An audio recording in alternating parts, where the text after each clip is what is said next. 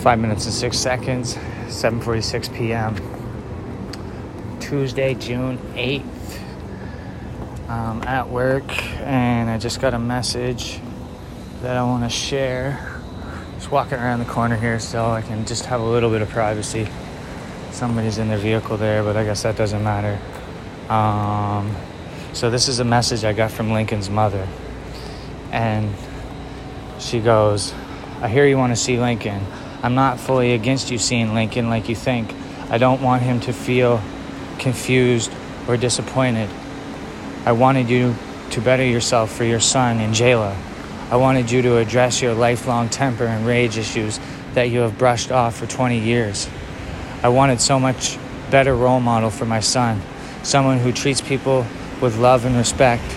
The way you carry yourself, treat people scares the hell out of me. Lincoln does and will have manners, morals, and respect for women like you won't even believe. He will never be like you. I have tried everything to be a co-parent with you, excusing so much bullshit.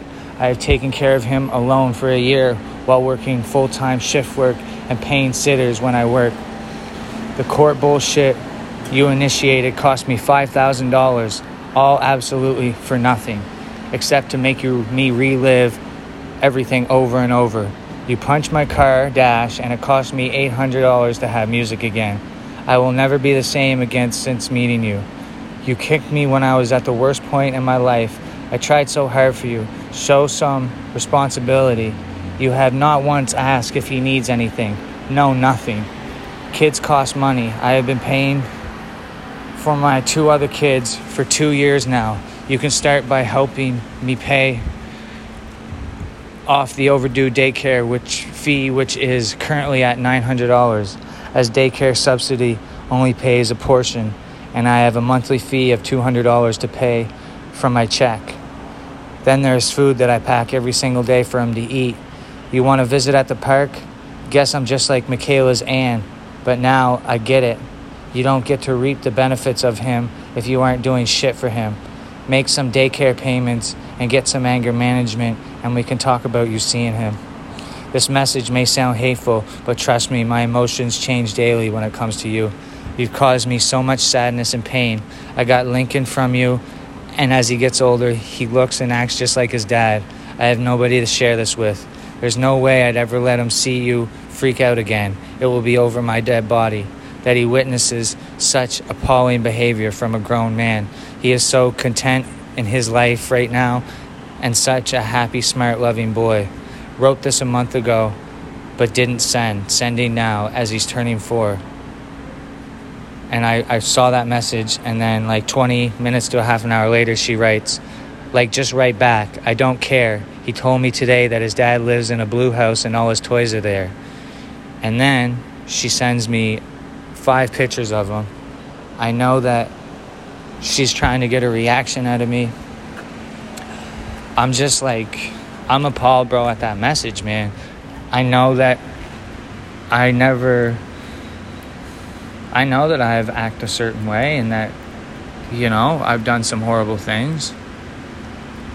But on the other token, that message sounds hateful.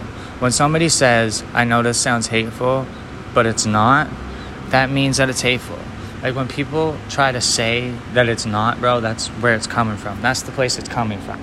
And if you listen to that message, you can just hear it's money, bro.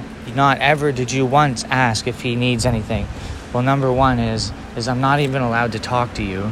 And these messages that you send me, I can't respond, because if I respond, how do I know that you're not going to go to the police and say, hey, he reached out? That's an automatic 30 days in jail for me.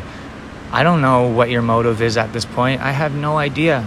All I know is that I love my son, and every day I am getting up and I am bettering myself, whether people want to believe it or not.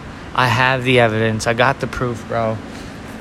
I don't need to, I'm not worried at this point, man.